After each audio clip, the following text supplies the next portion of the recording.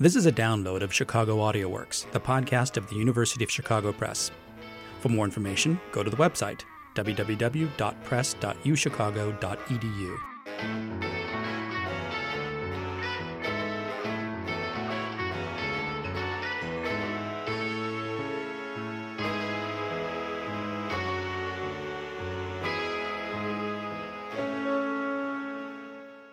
Hello and welcome to Chicago AudioWorks, the podcast of the University of Chicago Press. I'm your host, Chris Gondek, and today I'll be speaking with Neil Steinberg about his book, You Were Never in Chicago. Neil Steinberg is a columnist for the Chicago Sun-Times, where he's been on staff since 1987. He's the author of 7 books, including Drunkard, A Hard-Drinking Life, and Hatless Jack, The President, the Fedora, and the History of American Style. Neil Steinberg, thanks for taking time to talk to the Chicago AudioWorks today. My pleasure, Chris. Thanks for having me. You came to Chicago when you were 18 years old to study at Northwestern.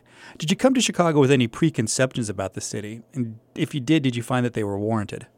Well, I had a sort of a view of a glittering downtown city. I had come here with my father, who's a scientist, and he was attending a conference. So I stayed at the Palmer House and ate at the Black Hawk and sort of saw the city, as many people often do, by its tourist haunts and by its downtown life. And only gradually, as I stayed here for years, did sort of the ring expand, and I get to see the rest of the city. Now, the title of your book, You Were Never in Chicago, was a response from a Chicagoan to Joe Liebling, the old New Yorker writer's book about Chicago called The Second City. And anybody who's read The Second City can't help coming away thinking that Liebling really was not that fond of the city. What do you think that Liebling missed about Chicago? I do think that he came at a very different era. Post-war Chicago, it was this bleak, weary, tired city that had all sorts of oddities, like Colonel McCormick running the Tribune. McCormick, of course, being the Hitler coddling, isolationist publisher. And so he had a lot of negative things to chew on. And he did have a contemptuous sort of New York attitude, which still exists to this day, I should say. The New York Times put this book on its exotic locales bookshelf next to a book on China and a book on Africa. And so, there's still that going on. And people, I did a piece for the Huffington Post on 15 reasons why Chicago's better than New York. And people kind of responded saying, oh, that's that kind of boosterism of Chicago. But that's how we were created. We were a city that burned to the ground and then sent out drummers around the country to get people to come here and work. And so to be proud of Chicago and to compare it to other cities, I think is a long-standing tradition. And Liebling, he didn't have any affection for it. Okay, and Chicago is a city that, as good as its numbers are, there's something beyond the numbers. When Chicagoans are always trying to kind of show themselves as a quote world-class city unquote, using population or using minutes of symphony music or whatever, they're missing the point. There's an ineffable something to Chicago, a spirit that Liebling didn't get, even being at a bleaker time. And look, he it's easier to pan a restaurant than to praise it, right? And I do think it was a failing of his that he basically just slapped the city around and didn't point out its glories, or when he did it sort of in a snide way, which I'm sure was a ton of fun. But as a journalist, you're supposed to have a certain affinity to accuracy, and I do think he fell down on the job in that regard. The first chapter of your book is Manus Manum Lauet, a lovely Latin phrase. What does it mean? Manus manum lauet is one hand washes the other, and it's sort of the Chicago way. It's also expressed as quid pro quo, or we don't want nobody sent, meaning that people help people. You help your friends and they help you. And that's sort of how things are. Or some people think of that as corruption. Although, in my book, it's not so much a argument for corruption as an explanation how things work. I mean, we're a city who, our mayor of almost 25 years spawned a second mayor of almost 25 years, and that wasn't a coincidence, obviously. I've often wondered if Chicago is really any more corrupt than any other American city, or whether it's just been blessed with good writers who are able to point out the corruption. Or perhaps we just have good prosecutors who find that corruption. We're without question the most corrupt city in the country as far as number of government officials who end up in prison. But again, maybe we just have some really good U.S. attorneys here. And the writers, to me, the most sentient things I've read about that is that sometimes the reformers are part of the corruption process by every once in a while showing up and creating the illusion that things aren't corrupt. And that may be more cynical than most people want to be, but there struck me as being some truth in that. Now, you've been a working journalist in Chicago really since the mid-'80s, and so you kind of had a front row seat to this transformation that Chicago has attempted to make from a big gritty industrial city to now more of an international city, a city that's more focused on environmentalism and financial jobs, white-collar work, and quality of life.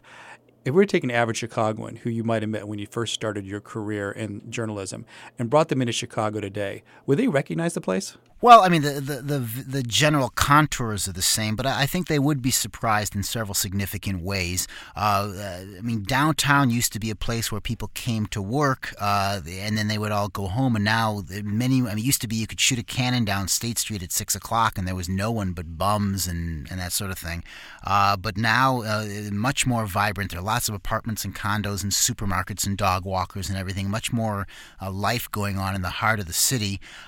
Used to be we had these factories that were turning things out almost in the neighborhoods. We have a steel mill still, a Finkel Steel, in one of the neighborhoods, and there was a lot more of that. So I think they would be surprised to see just how many some of the changes would shock them. I'm sure Marshall Field's, the department store, is gone. Now it's a Macy's, and the Berghoff closed down, and things like that I think would surprise them as well. But generally, and some of the new buildings, of course, but generally the city, I think is entering into the 21st century almost better than any other American city has managed to do. And that's something I think we're justifiably proud of. I was speaking to somebody about Chicago recently, and one of the things that they pointed out was that Chicago is very much a city of neighborhoods. Are the neighborhoods in Chicago as tightly knit as when you first arrived there, or are the neighborhoods more fluid today? Not the way it used to be, because in the past, not only were you all the same nationality and the same race, but you all might have worked at the same steel mill, for instance. And because the economic base of the city is more diverse, you are seeing even some of the most traditionally, white Irish Catholic neighborhoods they don't have the same tools they once had to enforce their singular nature. And so, I mean, certainly, I think you go to some places and they're largely unchanged. Bridgeport is still generally the same way it's been. I don't think they're quite as strong, which you can argue whether that's an improvement or not.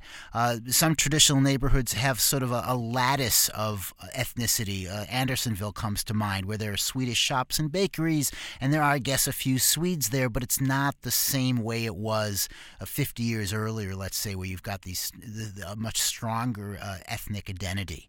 And so, and there are new neighborhoods forming all the time, different communities that are cohering together. So I do think it's important, but I also think that, we're a much more mobile culture now, and you don't have people living in their house for 50 years the way you once did.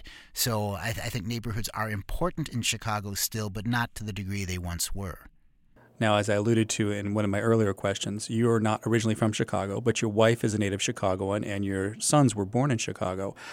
There's a discussion in your book about Chicago provenance, about when is somebody actually Chicagoan. Because of the fact they were born there, do you consider them more Chicagoan than you? Well, that's, I consider us all a family, so I think we're all equally Chicagoan. I mean, my boys are teenagers now, so they don't seem to belong anywhere. My wife certainly is much more savvy as far as going about the city than I was. I think we've reached a par after almost 30 years. There's something about growing up in a certain place that I think and my book touches upon that can't be reproduced through later experience. And my kids, the Chicago way is sort of who you know. And I remember when my kid was 7, I was trying to talk him into the Library of Congress, and they were saying, he's not a researcher, he can't get in. And he sort of said to me in a whisper, he said, "Dad, do you think it would help if you tell him I'm friends with Mrs. Creighton?" Mrs. Creighton being the librarian at his elementary school. And that to me is a pure Chicago attitude. It's like, hey, I'm in with all the librarians, cut me some slack. And that, to me, that's the essence of Chicago. Chicago is who you know and who you help and who helps you. And it could be the person down the block, it could be the person in City Hall. That to me is an essential Chicago quality. Not only are you a columnist for the Chicago Sun-Times, but in the book I learned that you write obituaries for them as well. Was there any one obituary you wrote that when you finished it, you said, that's just part of Chicago that is never going to come back? We had a columnist named Irv Cups in it, and he was sort of our standard gossip columnist through the 30s, 40s, 50s, 60s, 70s, 80s, and 90s. And so here was a man who had just, not only did he write a column, he had a TV show at random that would run Saturday nights, and he would have Malcolm X and Nixon on. He had all these weird combinations of people. Plus, he broadcast the Bears games for 25 years. Plus, he was in movies, and he was one of those omnipresent people. And the way I always tried to explain Cup was... he was a guy who once, when he parked in front of the Opera House on Wacker Drive, and they towed his car, and they realized whose car they had towed, and they brought it back. And that was him. And so when he passed, I've been here during a fracturing of the media. And, when you could be the one guy, it's sort of gone. People keep waiting for Mike Royko to be replaced, and he's never going to be replaced because the whole culture's changed. And so, but I do remember Cup going and thinking, here's a guy who, when he met Marilyn Monroe, she was a brunette. When he met Mike Wallace, his name was Myron Wallace, and he was broadcasting a variety show in Chicago. He knew everybody before they were anybody. And that to me is sort of pretty impressive.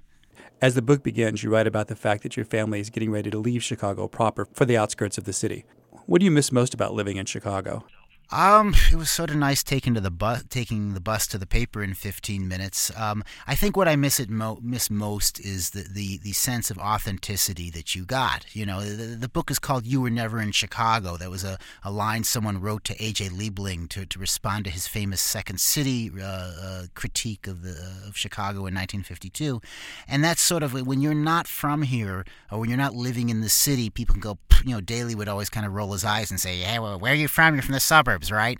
And so that was a general dismissal of whatever your opinion is, when in fact, and I bring this out, I think, hopefully quite strongly in the book, being from another place can sometimes allow you to see things more clearly and also feel confident in remarking on them. I found a quote from Upton Sinclair, and someone asked him, had he not lived in Chicago his entire life to write The Jungle, and he said, "No, I was only there for 7 weeks. Had I lived in Chicago my entire life, I wouldn't have noticed anything was wrong."